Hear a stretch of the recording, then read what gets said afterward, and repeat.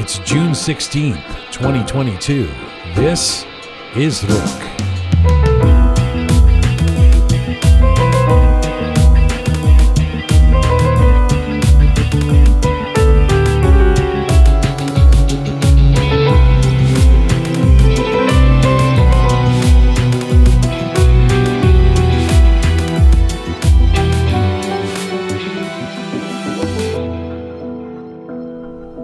Welcome to episode 186 of Rook. I'm Jian Ghomeshi. Hope you are keeping well wherever you are tuning in from around the world. Hello to you from Toronto, Canada. Salam.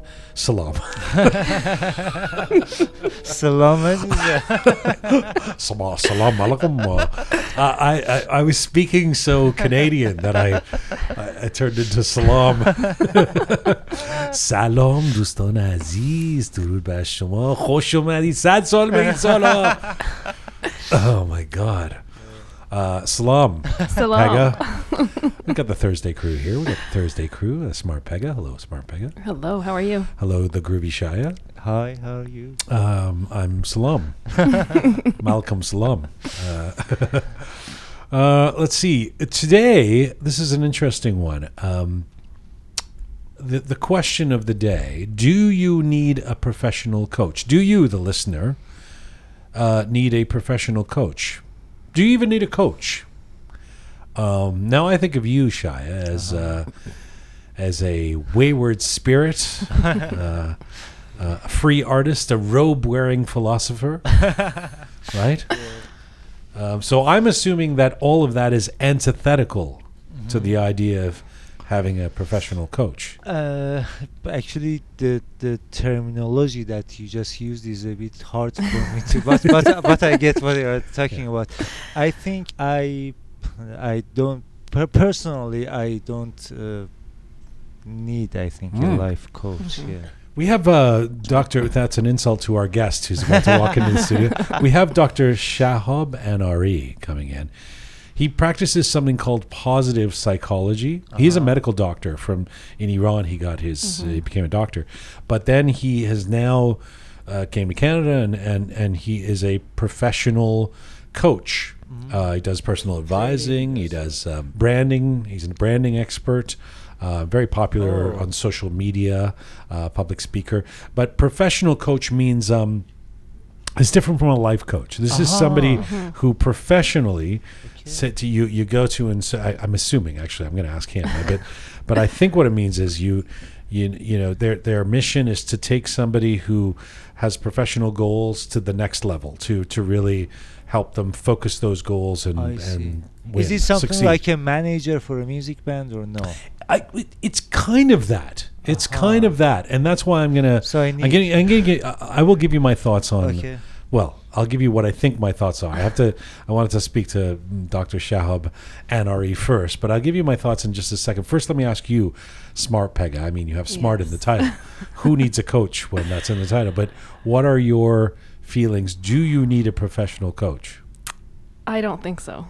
Okay. And I might have a slight bias towards things like this. I'm not a big believer in coaching per se. I mean, for talent. Let's say you have a bias musician. against things like this. Yes, okay. I do. And I don't know. Maybe I don't know enough about it. Maybe after the interview I'll change my mind. But I have a slight bias in the sense that for day-to-day life, if you're not a musician who needs a manager or an athlete who needs a coach, I would say no. It's an interesting distinction. I think everybody needs a manager. Everyone. I think it's like everyone needs a therapist. That I agree with. Well, they're different, obviously, but I think everyone could use this kind of help. Not everybody can afford it. Not everybody might need this specific type of training. But why would you think an athlete or a musician could use that type of help, but not a professional? Because I think it's a very distinct skill that, let's say, a coach is helping an athlete with, or a manager is helping a musician with. But for day-to-day life, let's say, I don't know, you're just an accountant, for example. What exactly would you need a coach for? Do you just want to be an accountant, or do you want to be the best accountant? Do you want to run the accounting firm? You could be the best accountant by taking, courses that help your accounting skills and, fine tuning your accounting skills by things like I that. think we But can cancel our guest. Clearly. I mean, Smart I Pega say has- this with all due respect Right. to the profession. but- First of all, Shahab Anari has an amazing story himself. Of one of the things that's I've got to talk to him about is the idea that you become a medical doctor in Iran and leave Exactly. the profession. I wonder what his parents said. Right. Yeah. Well, that's an inevitable question. But then also, how do we define professional coach? How do you become that? How do you know that's what you're good at? What does it mean? And what is the transition from Iran to he lives in Canada now? Right. How does that affect your ability to guide people's lives? Is it the same thing in whatever country you're in? I'm curious who his clients are, if they're all Iranian or not. He's very popular on social media. Oh. He does these lives, and yes, that's right, Shaya. If you were on social media. You would. So anyway, Dr. Shahab Anari coming up, and I will be curious to have our little Thursday Roundtable recap after this interview to hear if he changes your mind, Yes. Pega, and reaffirms some of what you think. Shaya. We're coming to you on rookmedia.com. It's there that you can link to all of our platforms. We are on our ongoing mission to build a new audiovisual encyclopedia of Iranian diaspora identity. We are on Spotify, SoundCloud, Apple Podcasts, Instagram, CastBox. If you'd like to see some visuals with Rook, switch over to YouTube right now. And if you like your Rook descriptions and bulletins in English and in Persians, you can find us on Telegram. Remember, you can become a patron or supporter of this show by going to that website, rookmedia.com, and pressing the support us button. We really appreciate it. Monday on Rook, episode 187 coming up. Shali Zomrodi makes her return to Rook. In advance of her appearance at the Seattle Iranian Festival, which we will talk about. Looking forward to having Shali back. And Peyman Salimi, the musician, the producer, the writer, he will be in the Rook studio to perform as well. So we're looking forward to that on Monday. Okay, let's get to our featured guest. Our featured guest today is an Iranian-Canadian public speaker and popular social media presence as a professional coach and personal branding expert who preaches and practices what he calls positive psychology. Dr. Shahab Anari is walking in now. He's the co-founder of a personal branding agency called North Star Success, where he helps clients across the globe to write, publish, and market their books. He's also grown a large following for coaching and advice videos and interviews, and was ranked among the top 25 Canadian immigrants in 2020. In 2019, Shahab published his first book entitled The How of Personal Branding, 3 C's to Become the Highly Paid Authority in Your Field. And right now, Dr. Shahab Anari joins me live in the Rook studio. Hello, sir. Hi, Gian. It's an absolute pleasure, honor, and joy to be here today. Oh, what a pleasure it is for me. Thank you for doing this. How does one become the top 25 Canadian immigrant for an entire year? Yeah, that's a very good question. This is a kind of endeavor that is sponsored by RBC. Okay. And it's open to public voting. So people just nominate themselves or other people nominate them. And then it's open to public voting. So the more votes you get, the better your status is. Of course, they have a panel of judges who, go through everything, the credentials and the history of the candidates. But somehow I turned out to be among the top 25 in 2020. And that was probably before a lot of your social media success, right? I've been on social media actively for the past, I would say, 7-8 years, 7 years at least. And I've been pretty consistent. I cannot call myself successful. I mean, if you compare my following with I don't know, Dwayne Johnson or those guys, of course it's minuscule. But I'm creating meaningful impact, and that I'm very proud of. As a professional coach, would you ever encourage someone to compare their following to Dwayne "The Rock" Johnson? Of course not. Right. That was why I was saying, what does success mean? It's a personal measure, and for me, creating positive, meaningful impact, that's called success. I want to ask you about what positive psychology means. Let's get to that. But first of all, you are Dr. Shahab Anari because you are or you were a medical doctor in Iran. Correct. You left the medical practice. How hard was that for you? Very hard. So just to clarify, I graduated from med school. So I am a medical doctor by definition. Of course, from Iran, I don't have a license in Canada. But right after graduation, I completely ditched medicine and diverted into, training / speaking / consulting, which eventually evolved into what I'm doing right now, which is professional coaching and professional training. But you said it was very hard. Why was it very hard? Absolutely. Yeah. In the Eastern culture, especially in the Iranian culture, you are supposed to become a doctor or an engineer or a lawyer, doctor or mohandes, right? Yes. And it runs in the families. And I can understand that because traditionally those careers have the safety, the security. Yes. And when you become a lawyer or a dentist or a doctor, you're pretty much good for life. At least it was that way for a long period of time.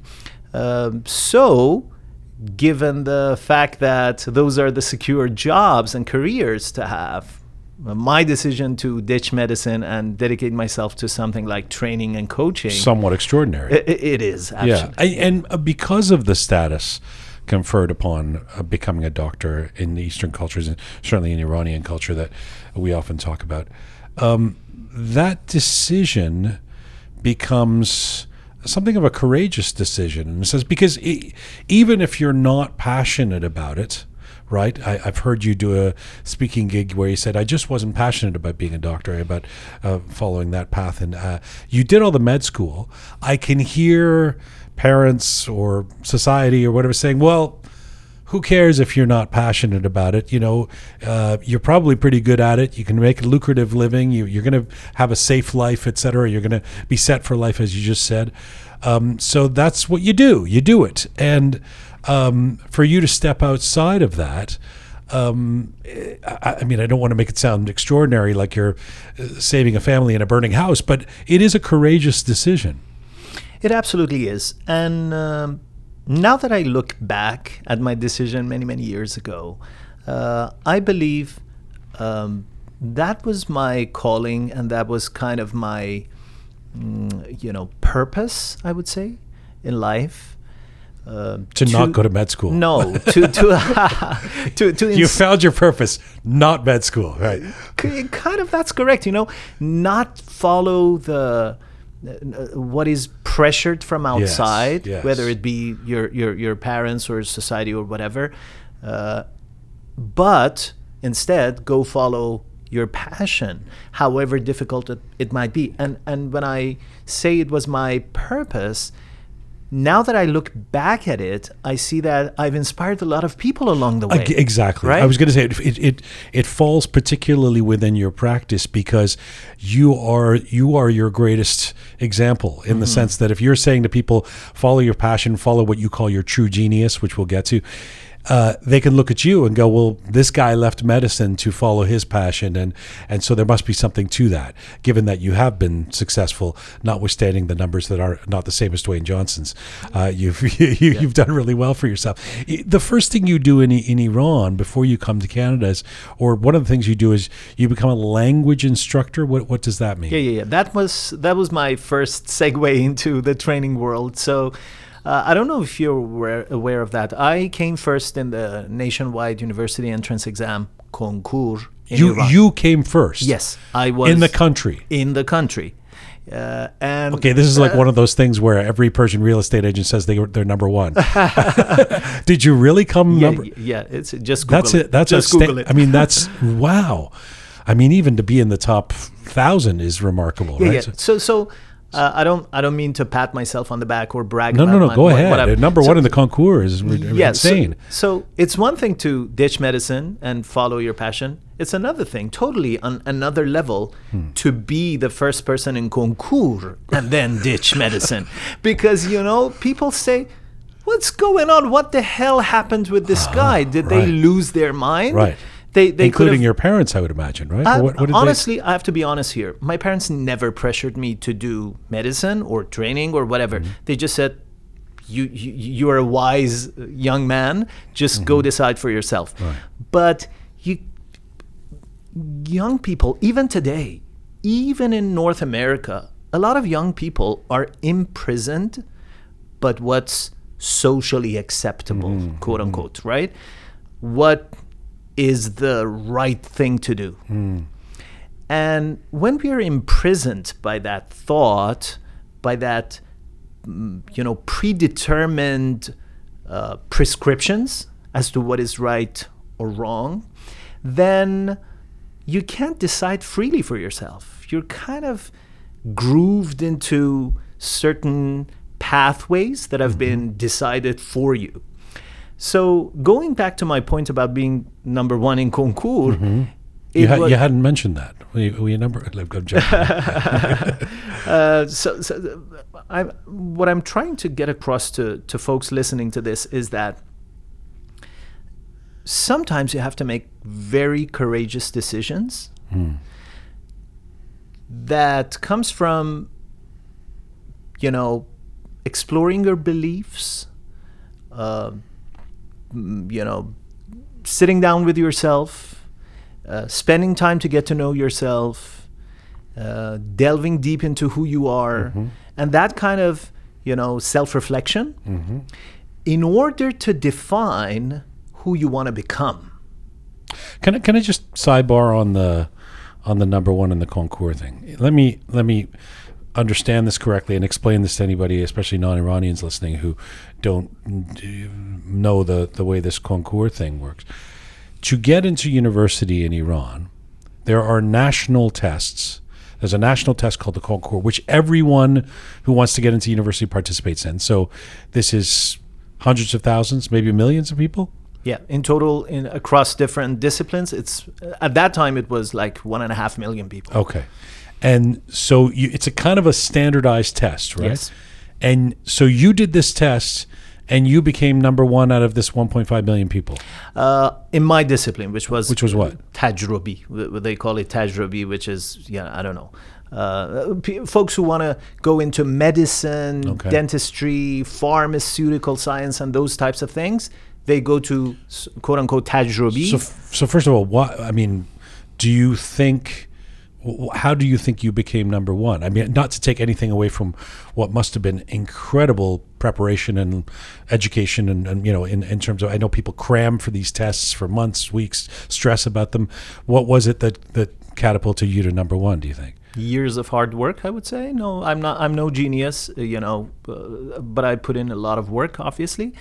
And it's a very competitive exam, as you can imagine. Hundreds of thousands of people, everybody wants to become a doctor in Iran, right? Not everybody, it's a generalization, but a lot of people want to become doctors or dentists. So there's a lot of competition. And I put in a lot of work. So here's the thing. I don't know that I would want to become number one in the concours. Do you know the Grammy Awards? There's an award for Best New Artist, Best New Band. You never want to be the best new artist, because if you win that award, then the expectations are so high, right? What are you going to follow that up with? If you're not the best group by 2 years later, then you failed somehow. So becoming number one on the concours, I would imagine, forget parents and society and whatever and your friends and people high-fiving you. I mean, in yourself, that's a difficult thing to live up to. Yes. You remind me of Neil Armstrong. I'm pretty sure you've heard about his story. After those guys, stepped on the moon, right. Almost all of them fell into depression because what do you do next? What do you do next, right? What do you do for an encore? Yeah, of course. Yeah. I'm not comparing number one in concours with stepping on the moon. Well, it's not comparable. But just going. I mean this honestly. I mean, you would know a lot about this more than me. But I would think it's a good way to mess up a kid's head to become number one. First of all, that test is. I've got a lot of problems with. I mean, that's the stress that puts on young people. But the pressure after you win, how did you react to that?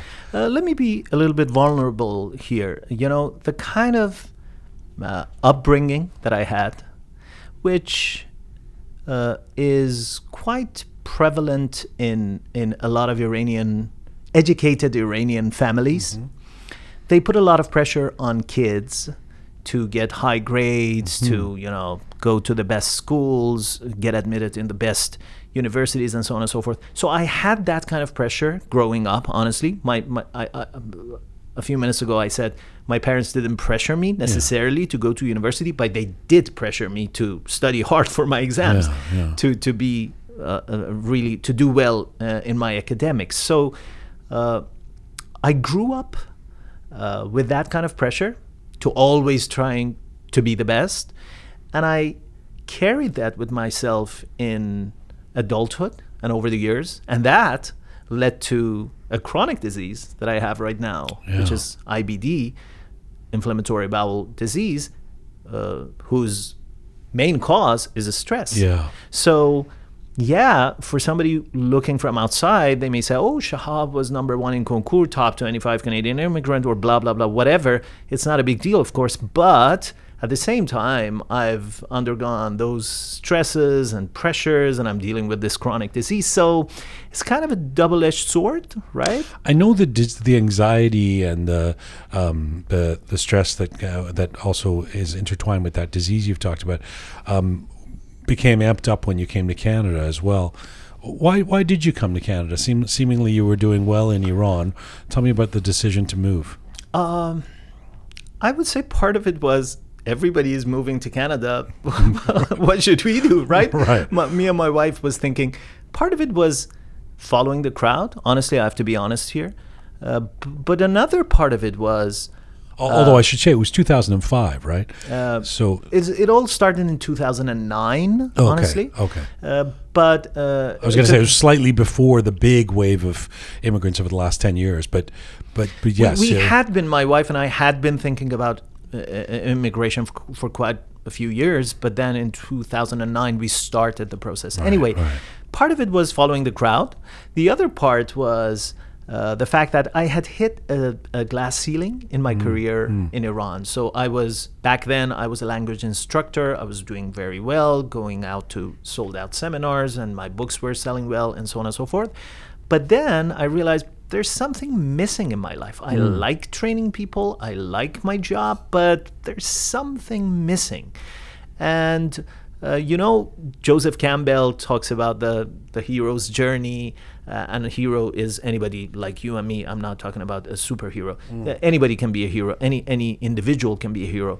And part of that journey of us as individuals is that sometimes we go to a new geography. We change our geography. We change our geographical location in order to start a new phase in our life. So... when I look back at my trajectory in life, I see that a lot of big changes in my career over the past 10, 15 years has happened because of my decision to immigrate to Canada. So this change of geography provided me with the opportunity to start afresh, to have a rebirth. Maybe I'm now thinking, if I had stayed back home in Iran, I couldn't have broken myself out of the mold and dared to become a new person. Right. That even works on a micro level, I think. Like, I'm an advocate of every 10 years or less or whatever of moving home, moving your house, because in the process of moving, it's ultimately a reboot to a certain extent, right? You have to, you go through the old boxes of your stuff. You don't move some of the furniture. You carry over some things. You take some things off the wall, and so it's an opportunity to begin again.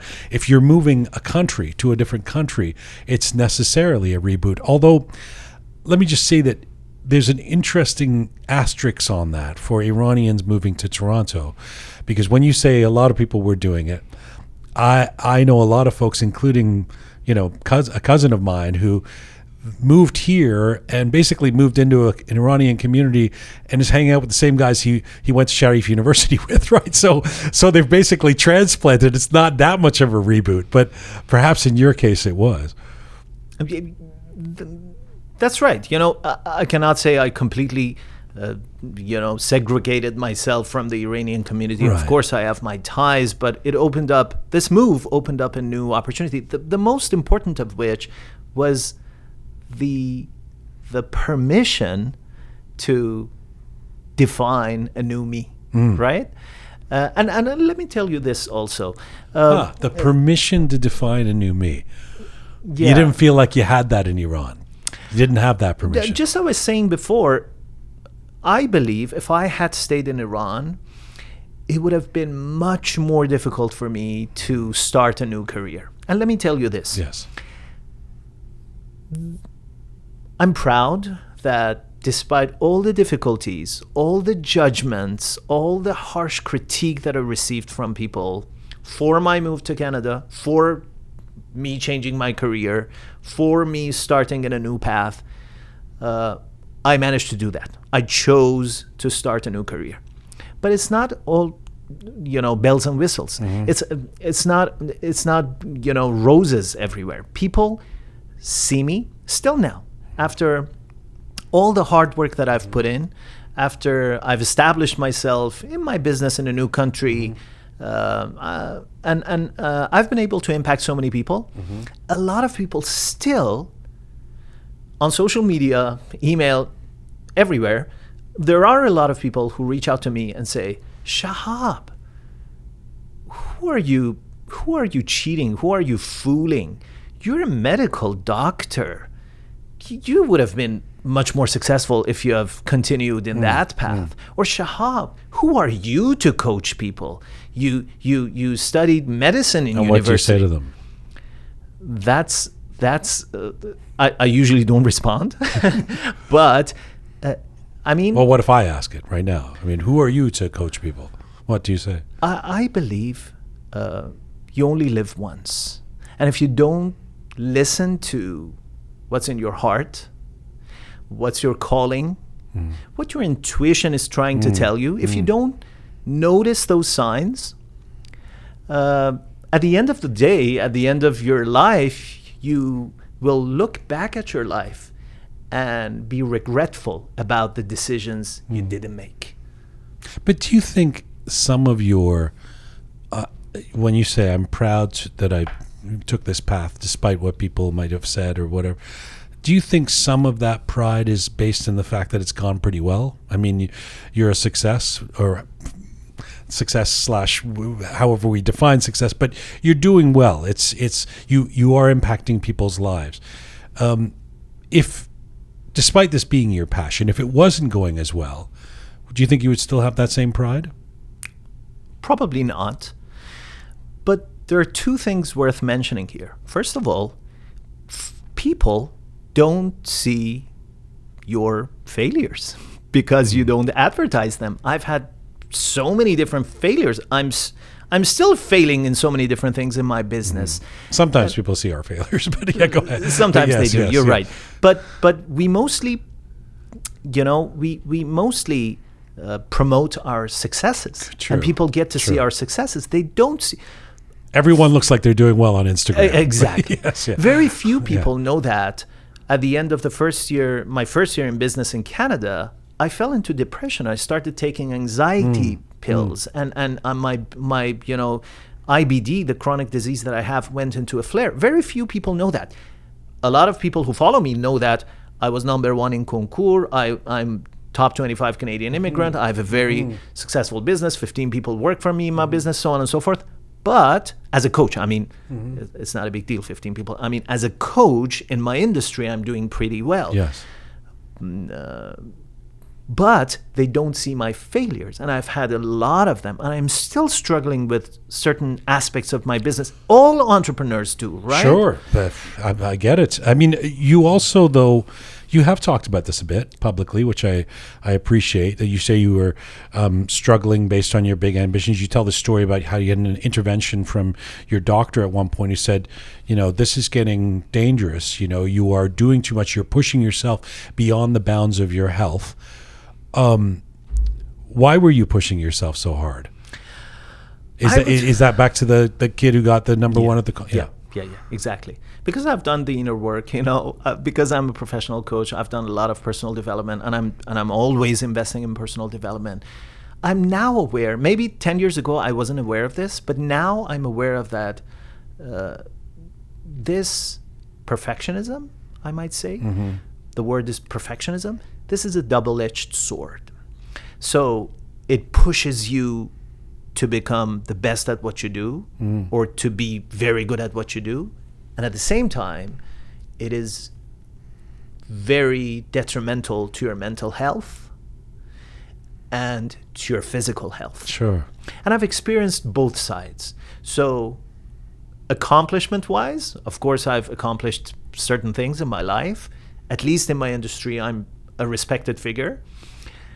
But at the same time, I deal with anxiety, I deal with minor depression at times, and just like I said, I have this chronic stress-induced disease. Is it ironic that a professional coach pushes himself too hard? I mean, shouldn't you know? Isn't it like it's like a heart surgeon smoking or something? Like shouldn't you know better? Yeah, that's a very good question. At this moment, I'm aware of it, and I try to manage it. I choose to manage it. But 10 years ago, 20 years ago, I'm 42 years old now. So over these decades of life, it has taken the toll, on my health. 2 steps back, how did you, your decision to go into professional coaching is an interesting one, and I think this is where you get some of that feedback. Because I remember when I was writing a regular column and I started writing a book and I spoke to a writer friend of mine and he was saying, well, why don't you call yourself a writer? And I said, well, I'm not really qualified to be a writer. And he said, well, who's qualified to be a writer? People, how you become a writer? You start saying, I'm a writer. and people probably, I know there's training you can take right now and you teach people to coach, but people probably have this sense of self-appointed professional coaches, right? It doesn't have the pedigree that we know about to become a medical doctor, to become a structural engineer, to become a classical musician. How did you know you were good at this? Okay, that's a great question. So going back to my decision to immigrate to Canada, the immigration or the decision to immigrate gave me the opportunity and the permission to think about who I want to become next. So I was clear with the fact that I didn't want to be a language teacher anymore. It was done. That was an identity I didn't want to carry over to Canada. So now the question was, okay, Shahab, who do you want to become? And that started me asking myself questions. And I started, taking courses, reading books, doing personality assessments, and working with coaches. I even hired a life coach, and over the course of, I would say, maybe a year, I realized my strengths lie in inspiring people to become the best version of themselves. And my life story was very much aligned with that. So when I asked myself, okay, who are you qualified to serve? The answer was people representing your past. So I'm best qualified and positioned to serve. And I would say any entrepreneur, especially in the coaching, consulting, training field, they are best positioned to serve the people who represent their past. So in my past, I was the guy who, changed career. Yes. In the past, I was the guy who was not passionate about their field of study and they went into something else. In the past, I was the guy who was doing well in their business, but then they decided, I want to immigrate. Yeah, you're the best qualified. Right? Yes. So that was when I realized, okay, so what should I learn? What should I study? What qualification should I get in order to become that person? But you're not the best coach for everyone. You know who told me that? You told me that. Yeah. And in one of your sessions, I've seen you say that you struggled in the beginning with being a life coach in terms of making it all make sense. And you said things really started to gel for you when you stopped trying to help everyone and you started trying to help the right people that you could serve. So what does that mean? Yes. So you cannot be a jack of all trades. In the world of business, you know this better than me, you cannot serve everybody. If you try to serve everybody, you will wear yourself too thin. You won't be able to impact people deeply in a meaningful way. And eventually, nobody will take you seriously because you're not a specialist in any area. And that was a hard lesson for me to learn. I learned it very hard. After a couple of years of trying stuff out and trying to become the next Tony Robbins and trying to impact billions of people across the globe, I realized, okay, this is not working. What should I do then? And then I realized I need to specialize. I need to find my niche. I need to serve a particular profile, a particular avatar. And around those times, I realized, okay, the perfect avatar for me to serve, the perfect people who I can serve and create value for are people representing my past. Right. And that was when it became crystal clear for me, okay, these are the two segments of people who I can serve. Number one, people in transitions, either immigrating or changing careers. Number two, people who want to build their coaching business. And those are the two segments that I'm serving. It actually right makes now. a lot of sense. I mean, if you want to build a champion goaltender, you find a former champion goaltender to teach them the tricks, right? I mean, so you mentioned Tony Robbins. Does he please everyone? Or does he try and help everyone? I would say yes. Of course, he says that most of his audience are entrepreneurs. But you know what? There is a difference between people who are the very first people who enter a field, the very first pioneers who start a field, and those who follow. The first people who kind of open a field or make a field popular in the world, they could be generalists. They can be generalists. And he was one of those people? And he was one of those people. He's been in the business for more than 40 years. It's true, actually. Right? I think he's sort of ageless, isn't he? Yeah. Tony, I don't remember a time before Tony Robbins. Exactly. Yeah. But it's different for somebody like Shahab Anari. I cannot operate like Tony Robbins because back then he was the only one. Maybe, the leaders were 10 people in the world and he was one of them. How specific do you need to be? I mean, how niche is your ideal client? Do they have to be a former doctor? Do they have to be Iranian? Do they have to be a man? I mean, tell me. Of course, it takes hours and hours of discussion because part of what I teach and I coach people on is to exactly get crystal clear on this niche and specialty. And I help folks to exactly define who their ideal clients are. But back to your question, I would say again, I'm repeating myself because this is very important. You are best positioned to serve the people who represent your past. Your life story is your most powerful marketing asset, I would say. You didn't totally answer my question, though.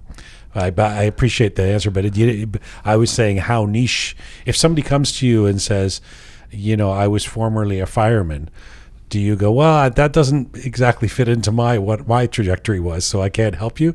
Or do you say, no, I can sort of imagine, your situation? That's a very good question. Because the folks that I serve are either people in transition or coaches / trainers who want to build their business, when I'm talking about picking a niche or specialty, I'm mostly helping coaches and trainers. I see. So I won't help like firemen or other types of entrepreneurs or other types of professionals. But back to your question, how specific should the niche be?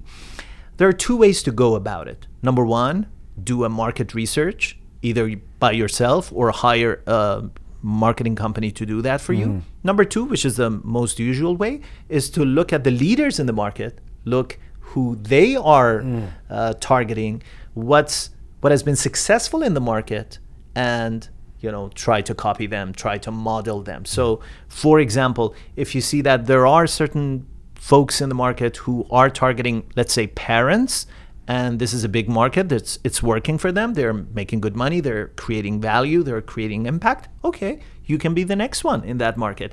But if there's nobody who is coaching, I don't know, I'm just trying to make stuff up, owners of rabbits in Toronto, then probably it's not a great idea to be the next coach for rabbit owners. who will speak for the owners of rabbits. One of the things you've said that I really appreciate, one of your key points, is to stop, quote unquote, racing against time. I wish I knew how to do that. I mean, I'm guessing what you mean by that is to not overwhelm oneself with the stress that time is going to run out. I'm going to get old. I'm going to die. I'm going to have to figure it all out, etc. But how do ambitious people negotiate that with themselves, especially when we're living in a society where we're told, I mean, depending on what your occupation is, if you're an athlete, if you're a dancer, if you're a rock star, you may have a best before date. You may need to be the best ballerina before you're 35, or if you're writing some great opus, you need to get it out there before your energy flags or something. I mean, how do we reconcile that? Yeah, that's a very good question, and that's a very hard thing to do. So I would say patience is a much needed virtue in today's world for anybody who wants to become successful, including entrepreneurs. And in our world, which is a world of instant gratification, you just click on a link and it opens up within milliseconds, and you just order groceries on Uber and order on Amazon, and next day your package is on your doorstep. Right. It has become very hard for folks to play the long game. And I'm not preaching this because I'm better than others. I'm struggling with this all the time myself, but I'm aware of it at least. And I try to, modify my behavior and play the long game and have this long view of life.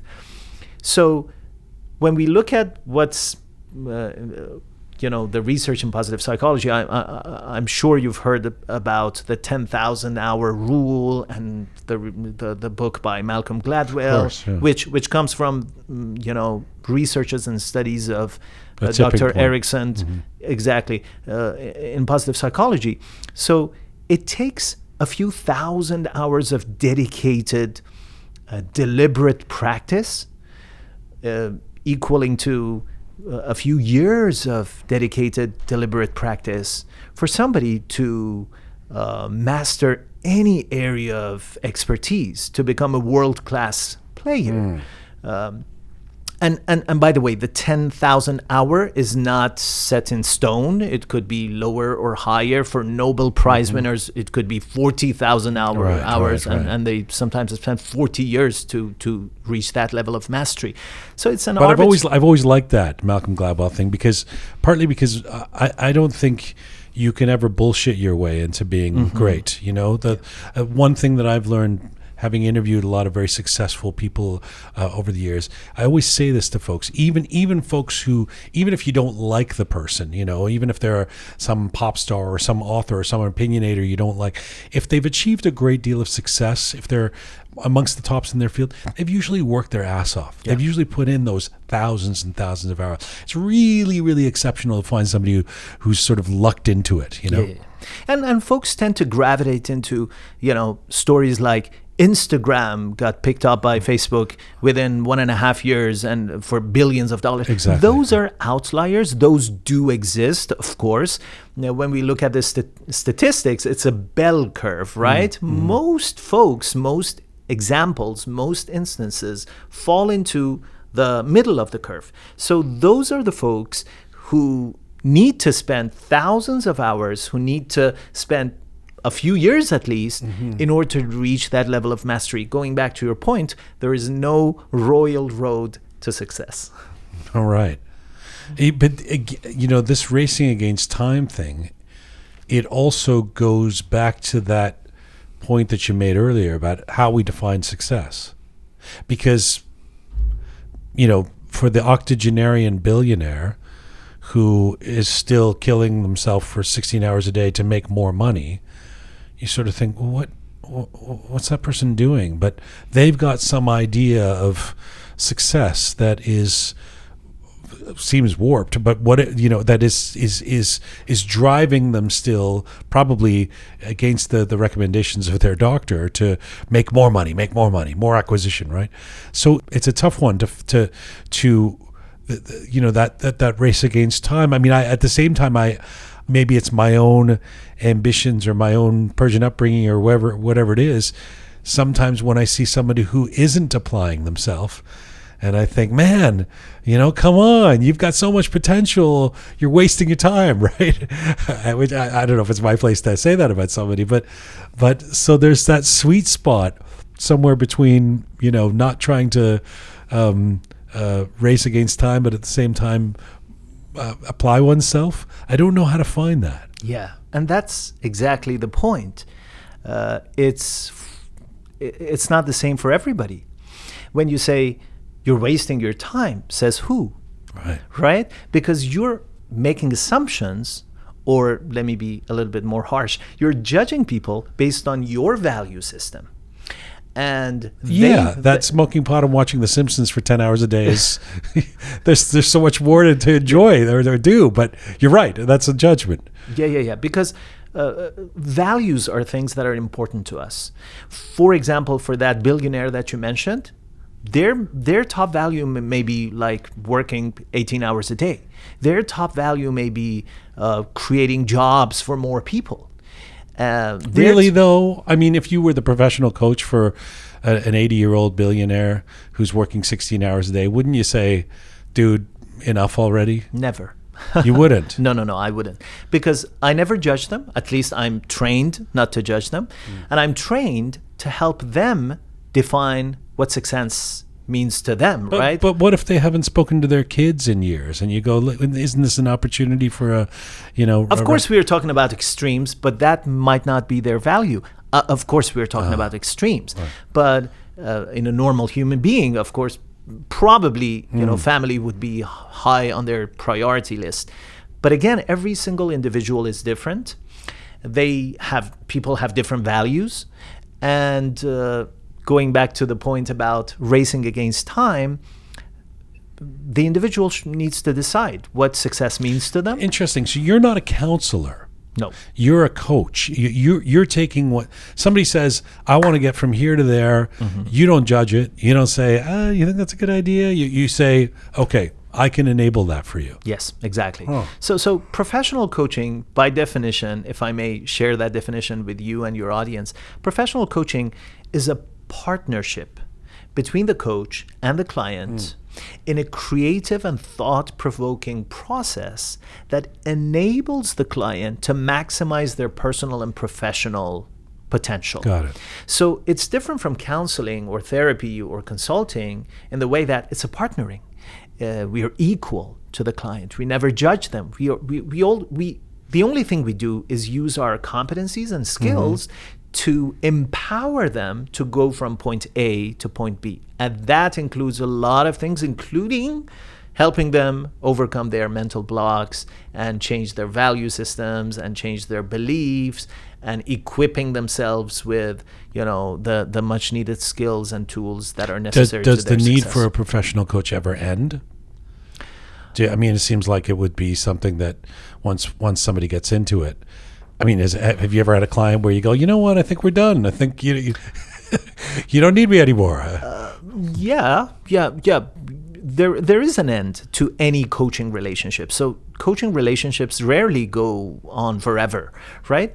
But the need for growth and personal development and higher awareness, that never ends, right? So you've got this book on personal branding, The How of Personal Branding, and I just want to, it's got the 3 C's, and I want to lead you through the 3 C's, and maybe very briefly you can give us and interestingly, you are on brand because you've already mentioned all 3 of these things throughout our conversation, but the first is clarify. So this is, as I understand it, know who your audience, who your target audience is for whatever you're trying to do, right? Yeah. So Clarify is all about getting very clear on three things. What do you do, who you do it for, and how you're different, right? And it doesn't matter what business you're in, whether you're a restaurant owner or a coach or a financial advisor, you have to be very clear about your ideal client, the value that you bring to them, and how you stand out from your competitors. A lot of folks go into different businesses and they think, okay, I'm going to do well because I'm going to be a little bit cheaper than others.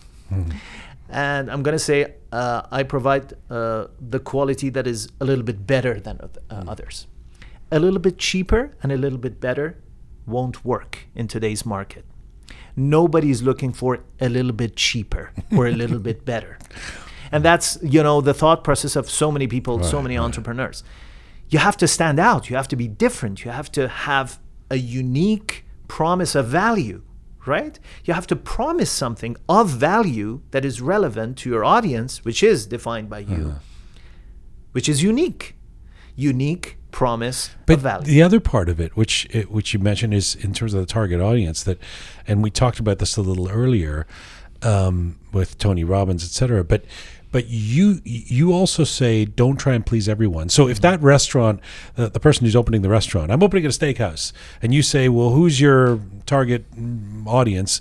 And I say, everyone. I want everyone to come to my steakhouse. You think that's a mistake? Of course that's a mistake, because steak is not everyone's favorite. Everyone has a different taste. And even a restaurant who offers a steak on their menu, there are different shades of even that specialty. There are different kinds of that specialty. We have a steakhouse. But isn't it noble or a smart business to try and get everybody I can into the door? No, that's the wrong way to think about it. Because just like I said, if you want to please everybody, if you want to go after everybody, you will wear yourself too thin. You don't have the budget to go and advertise to everybody. You don't have the time. You have to add tofu to the menu. Right. Right, yeah. And that's why, McDonald's never allows the franchisees to add whatever they want to the menu. It's a brand. It's something defined. It's a unique promise of value. And to the other extreme, when you go to Versace or Gucci or those types of brands, they don't offer, I don't know, a hairpin might be $2,000 in those stores. Right. Because they have a certain ideal client, they have a certain value proposition, and they are attracting certain people. It's not for everyone. The second of the C's in your, it's the letter C we're talking about, not oceans, C's, is communicate. Seems obvious. Why is communicate one of your 3 C's? Because a lot of folks, after they clarify who they are, what they do, who they serve, and how they're different, they just sit there and wait for people to miraculously show up at their door. If you're a dentist, if you're a coach, if you're a restaurant owner, you can't just open the door and hope that clients, walk through the door. You have to communicate your value to your audience. You have to communicate your message. You have to create awareness in the market. And that's what's called marketing in the business world, right? So look at all these, I'm doing my best to be polite, but all these psychologists and coaches and entrepreneurs who are broke, a lot of them have the skills. They are very good at what they do. They have gone through the training. They can offer a lot of value, but they don't have customers. They don't have clients. Nobody knows them. Why? Because they're not communicating their value to the audience. They're not marketing. And some of that happens because folks are not trained in marketing and sales. And some of that comes because they have a kind of aversion to sales. They think marketing is bad. It feels cheap. It feels cheap. I'm not a salesperson. I'm a dentist. I've been through college, or I have this degree. But you don't want to manipulate people. Sales is not about manipulation. Promoting yourself is not about projecting a fake image. You are communicating the true value that you can bring to the table. Folks are dying out there trying to find the solution to their problem, and you can provide that solution. It's on you to communicate your value to those audience so that you two can meet and you can help them and solve their problem. So it's not cheap. It's actually your destiny. It's something you have to do. It's Did we always have to do it, or is that because of the kind of world we live in today? I mean, the amount of people I've spoken to, a great author, for example, who has a book coming out, and the publisher says, you got to start a Twitter account, you got to start Instagram, you got to start, being active on social media. And they go, my plan was to write a great book. Now I have to be a social media person. That's kind of the curse of the 21st century, right? I wouldn't consider it a curse. I would say that's the game we're playing right now. But the dentist, really a dentist? I mean, why should a dentist have to be good at marketing? I want them to be good at fixing my teeth, right? Those are the two skill sets that they need to possess in order to be successful in today's world. Yes, a dentist needs to be very good at their dentistry, but if they want to be successful in business, they have to be good at marketing too. And I don't mean they have to be the marketer themselves. I see, right, yes. They can hire a team to do the marketing for them. But if you sit in your office lonely, looking at the door, waiting for people to walk into your room, and you become bitter at your fellow dentists and competitors out there who are doing well, and you belittle them because they are good at marketing and they're attracting a lot of clients, bad on you. Yeah. You're right. It just makes me feel a bit sad that everybody has to. I mean, I get we live in this era of everything's a brand. Everybody's a brand, and if you sit in the dentist office alone, somebody else will, because it's a competitive world too. And so, but there's something about it that feels rat racy. Not necessarily. It all comes back to how you view the situation. Is it a challenge, or is it an opportunity? Is it sad? Going back to your choice of word, is it sad or is it exciting? Just a feeling I had. Don't judge me, Coach. No, I'm not. I'm trying to challenge you. That's what we do. I'm saying you can reframe your perspective. You can look at the situation with a fresh pair of eyes. Is it truly sad or is it exciting? The same thing happened when cell phones came into the market. Some folks were just, no, this is for kids. Who wants to learn how to play with these gadgets? Yeah. Or right now, let's talk about Web 3.0, NFTs, and Metaverse. It's up to each one of us to respond to this situation. Is it a challenge? Is it an opportunity? Is it sad that we need to learn how to operate in Web 3.0? Or is it an opportunity? I don't have all the answers, but I can say with 100% certainty that it's up to us to choose how we want to respond to every situation. The third C is close. Like you mean close the deal, right? Exactly, close the deal. It's all about sales. Every single one of us is a salesperson. Whether we agree or not, whether we like it or not, we are negotiating with other folks all the time. And I don't mean we are, used car salespeople. I'm saying we're selling our ideas, we're selling our perspectives, we're selling our products, we're selling our services, we're selling ourselves as the experts in the market, as the go-to person in the market. So again, it's our choice how we want to respond to this notion that we are all salespeople. Do we want to say that sales is cheap? And let me tell you this. Some folks have this negative attitude towards sales and salespeople because they have had bad experiences with salespeople. Some people have ripped them off. They have they have had bad experiences with people who have tricked them, cheated on them, and so on and so forth. So I get that. I understand that, and I empathize with them. But that doesn't mean that sales has to be that way.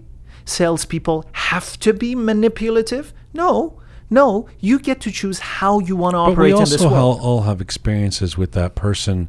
Maybe it's an old friend of us or ours or something who's constantly on Instagram or on Facebook or something going, here's my new song, here's my new product or whatever. And you go, enough already. I mean, I didn't sign up to be receiving your barrage of ads, right? So there's a line that you don't want to cross, surely. Exactly.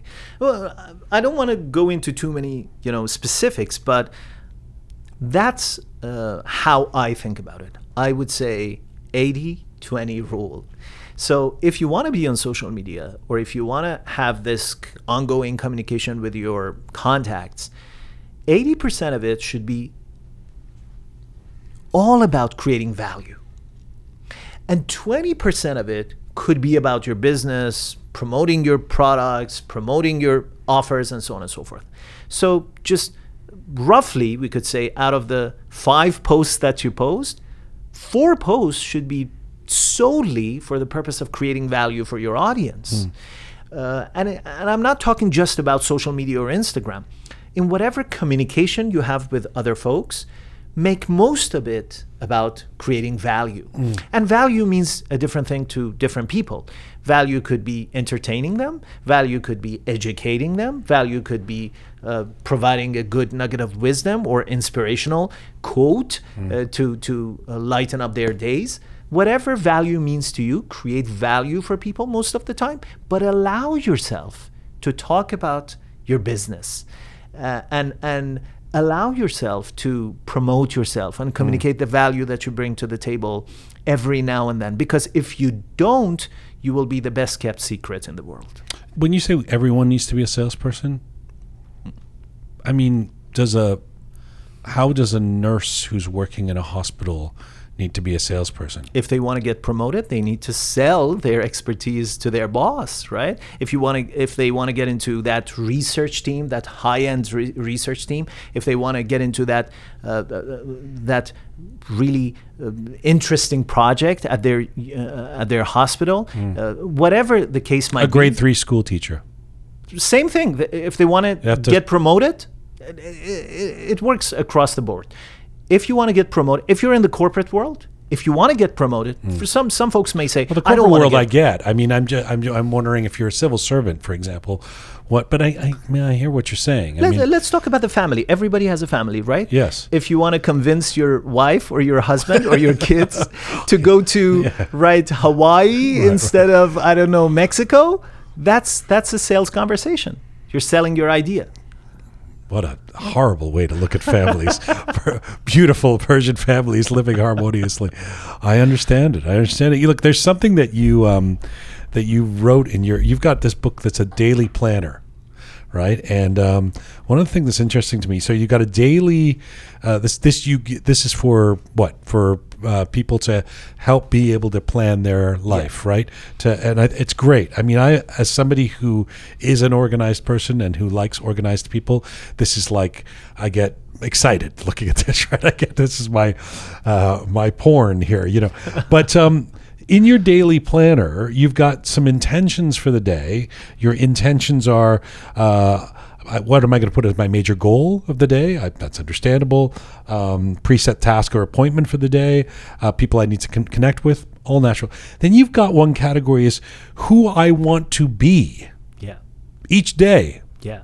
So you think that people each day should wake up and decide who we want to be. It's very interesting. What does it mean? Of course, I'm not. When I say who do you want to be today, I'm not talking about starting a new career or changing your identity forever.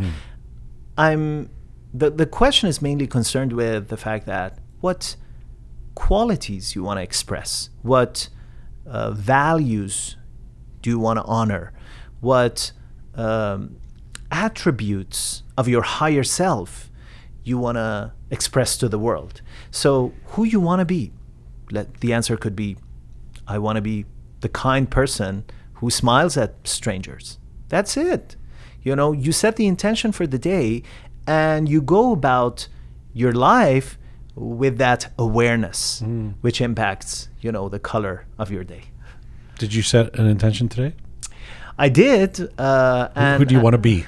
The smiling guy. That was the example that I just shared, the smiling guy. Before I let you go, it was very interesting getting to talk to you. Thanks for doing this. Thank you for having me. me. It's been a really, really invigorating conversation for me. I have enjoyed it. Let me ask you, first of all, there's a service aspect to what you do, right? Would you say so? Feels like you're giving back to people. How do you balance that and the ambition to want to make a lot of money? Very good question. So I set boundaries. So I don't want to talk about it openly right now because you have a very big audience and I'm honored to be on your show. But I donate to charities every month, both in North America and in Iran. I give some of my courses away for free to certain people, especially in Iran. And sometimes I give, free coaching sessions, pro bono coaching, we call it pro bono coaching, to people and or organizations. I'm not sharing this to pat myself on the back. I'm just saying, but I have a boundary for that. For example, one person per month gets the free coaching, pro bono coaching.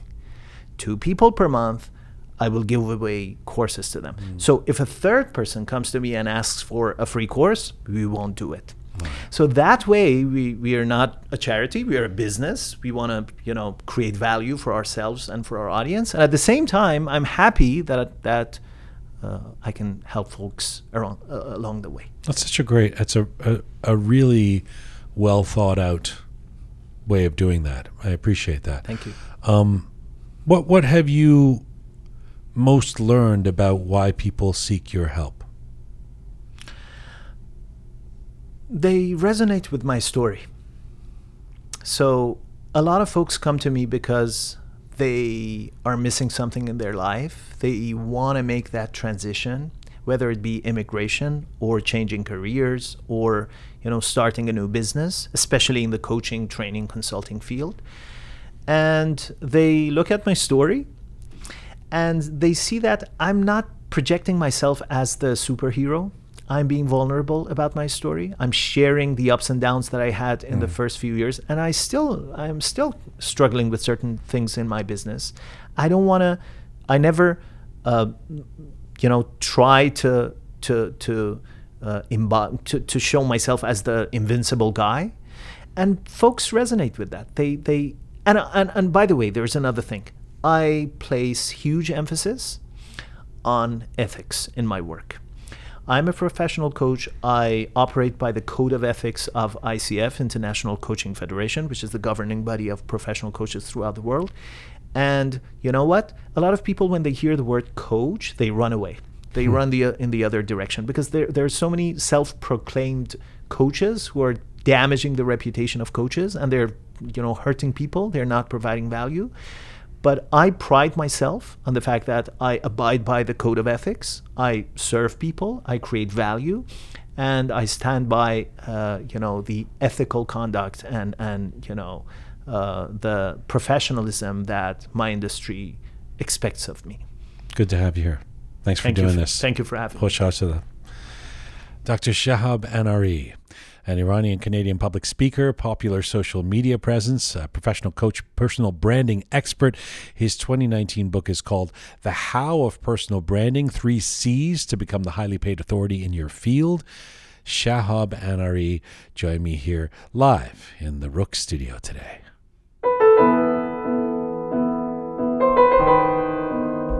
It's great to have you.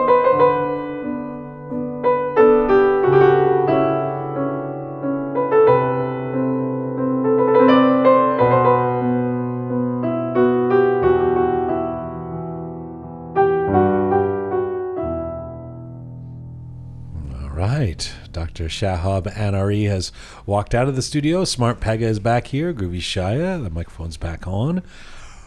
Well, Well, for you pessimists, for you non-believers, that was an invigorating conversation. Oh, I yeah, really Very. enjoyed. First of all, the guy was number one. in the concours. Yeah. That's amazing. That's actually. amazing, Yeah, right? I mean the feel that like in a tajrobi becoming the number one is really difficult. I told you that I am a number one Yeah. in a Azad concours in a like Ensani, and so, but that is very different. Like in other Difficult. words, there's one person a year Yes. who becomes number one, like top one, Yes. number one. Yes. I felt bad. I was like, "Are you like a real estate agent that gets claims he's number one?" He's like, "It was in the newspaper." You can Google me. yeah. But wow. So I'm very curious because I thought, first of all, I'm very interested in his journey, and he clearly imparts a sense of confidence in his field in terms of what he's doing. Peggy, before the interview, you said that you're not sure about professional coaching and whether people need professional coaches, and so how are you feeling? well, first of all, his story was fascinating. I learned quite a bit. Like what? Well, the part about personal branding, I thought that was fascinating. I had never looked at it that way. So, even a dentist needing personal branding like that was eye-opening for sure. I can see why there might be a certain market for it. So there might be certain professions or individuals who would need it. But I'm still not 100% sold. I think it's still a niche requirement. Shaya, how did you feel about it? Actually, he said something that I'm still thinking of. That if you don't do anything, you remain the biggest secret of the world. And Yes. I mean, right now I don't have any, That was around the impetus to promote oneself on social media and things like that. Yeah. If you don't promote yourself, you Yeah, remain and the it's so biggest- true. Like, how many people do we Yeah. know who are Yeah. remarkably talented and they aren't known outside their kitchen because they don't and yet I'm sympathetic to people who don't want to play that game too.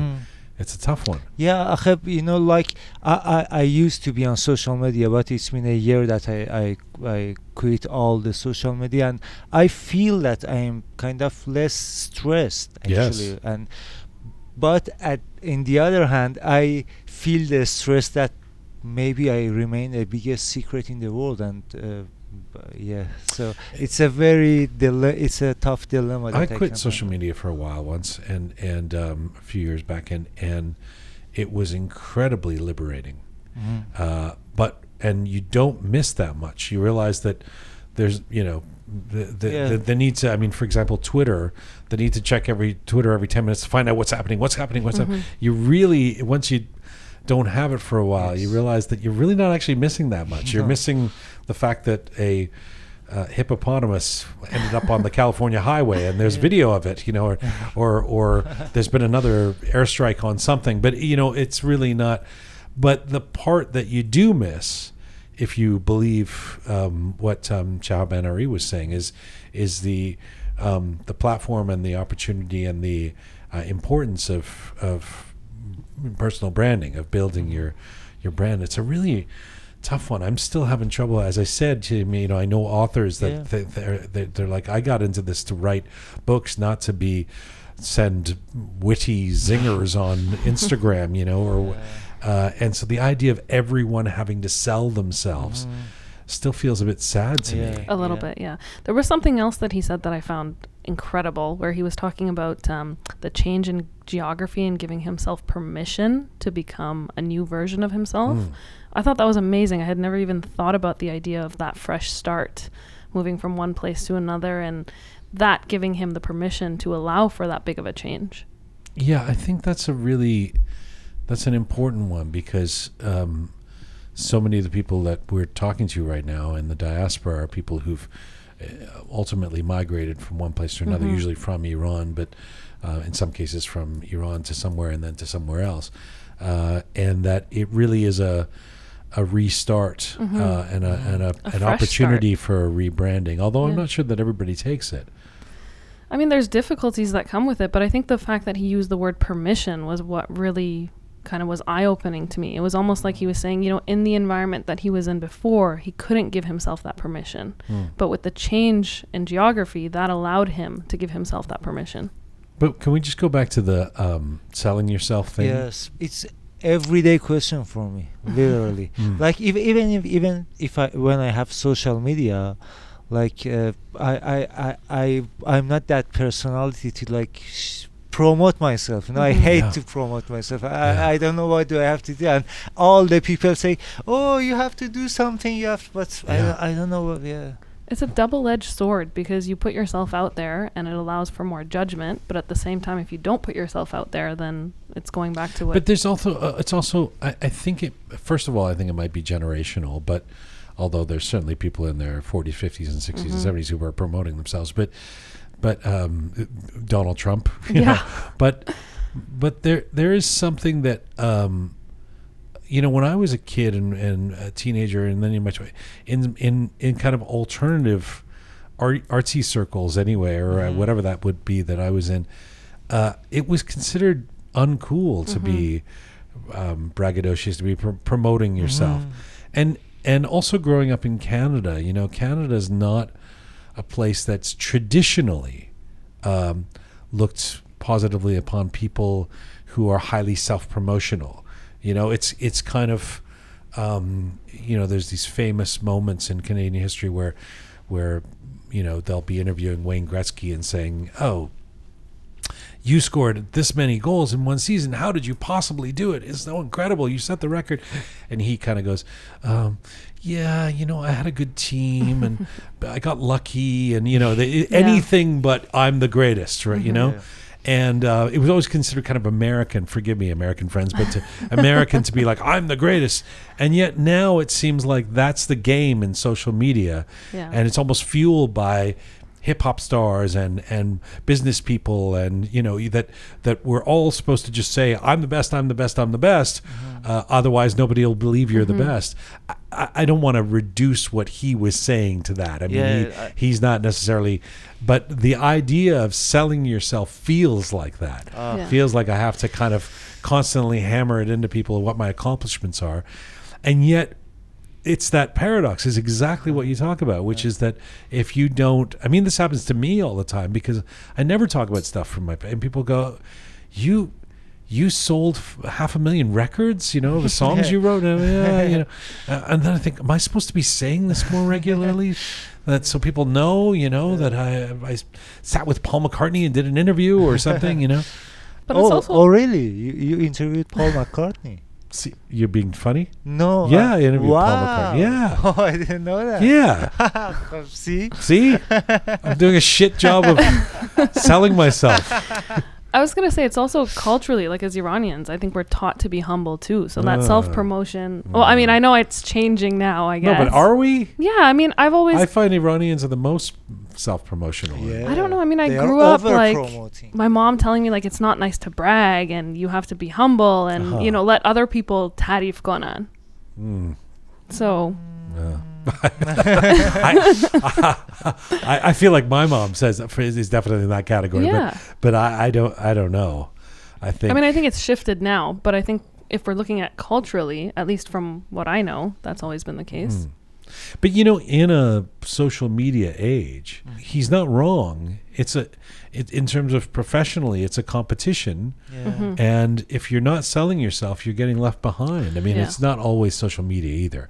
He's not suggesting everybody has to run to Twitter, to Instagram or something. But even in the office, even on the construction site, even in the music circles, it's ultimately you have to find ways of selling yourself. Otherwise, you're not going to get the advancement. You're not going to get the respect. You're not going to get the raise. I think with social media, it's also the overload and volume of information that's being thrown at us. So it's like this almost race to make sure that you're putting yourself out there. So with social media, at least it's that way. But he was saying something about, you can't just sit back and expect your audience or your demographic that you're targeting or whoever else to come to you. You have to make an effort. Yeah. The other thing was, and we touched on this in the interview, but I think people are, in terms of your cynicism earlier, Pegah, about, I don't want to overplay it. You weren't unkind, but you were saying you're not sure about this whole professional coaches thing. And I wonder if that's partly because we don't have a very clear guideline of what the education requirements are, what the diploma says, what the status is. Especially in the Iranian community, it's like I got my degree, I got my master's. Here's the piece of paper that says I'm a doctor. Here's what says I'm a mohandes. And I was giving the example of the writer. I mean, it's true for a musician too. Yes, you can go to a music school, but ultimately, you become a musician when you start calling yourself a musician. Right. And I think it's kind of like that with professional coach. I mean, when he was talking about the cynicism with him and people saying, oh my God, you were a doctor, what are you doing? It's because there's a feeling of, well, why do you get to be a professional coach? Yeah. How do I know? Which is the same thing people say to hockey coaches or music managers or whatever until they're successful, and then it's like, oh, that's a great coach. Yeah. But maybe is that where some of your... Yeah, and I think, I had never actually had anyone in this profession explain the way he did, kind of where he started and what his journey was and, how he helps individuals and really dig into what it is that they do as a profession. Yeah. So, like I said, it was eye-opening for me. And at the beginning, I said, maybe I don't know enough about it. And I think that was part of it, is that I had never really heard what the intricacies of it was. I said earlier that I think everybody should have a manager. I really do think that anyone could... I can't think of someone who couldn't use somebody helping to captain their path, helping to guide, because first of all, in your own life, you don't see all that's around you the same way somebody else would, and second of all, to help just with organization of decision making. What am I going to do? What's the? I crave that. I think, oh my God, somebody to tell me that this is the best time to get dinner, and here's what you should do tonight to be most productive, and here's the right path to having a good day tomorrow. I mean, why wouldn't you want that? I mean, not that I wouldn't want it, but I think there's something to be said for self-discovery, mindfulness, exploration of the self. Like, these are all things that, now we have access to this kind of information and we can learn to do, right? And I think ultimately, even he was saying... But he can help you with that. Yeah. They could help you say, okay, here's your... Now spend some time doing self-discovery. Fair enough. As your professional coach, I'm saying this, I haven't even taken I got to do a professional coaching with him. But although I've done life, been to a life coach. I know it's different. I go to a therapist. Yep. I've had managers and agents. Okay. So, and promoters. He changed my mind about having I would love to be one of his charity clients. I was going to say, I don't think we can afford, but me too. He changed my mind too. Yeah. I thought, well, he didn't change my mind, but he reaffirmed for me that the idea that this is something that could be very helpful. Yeah. All right. Thank you so much, Groovy Shaya, Smart Pega. Thank you again to Dr. Shahab Anari for coming into the Rook Studio, and check him out on social media. He has a big following, and there's a reason for that. He's got some very, very sagacious things to say.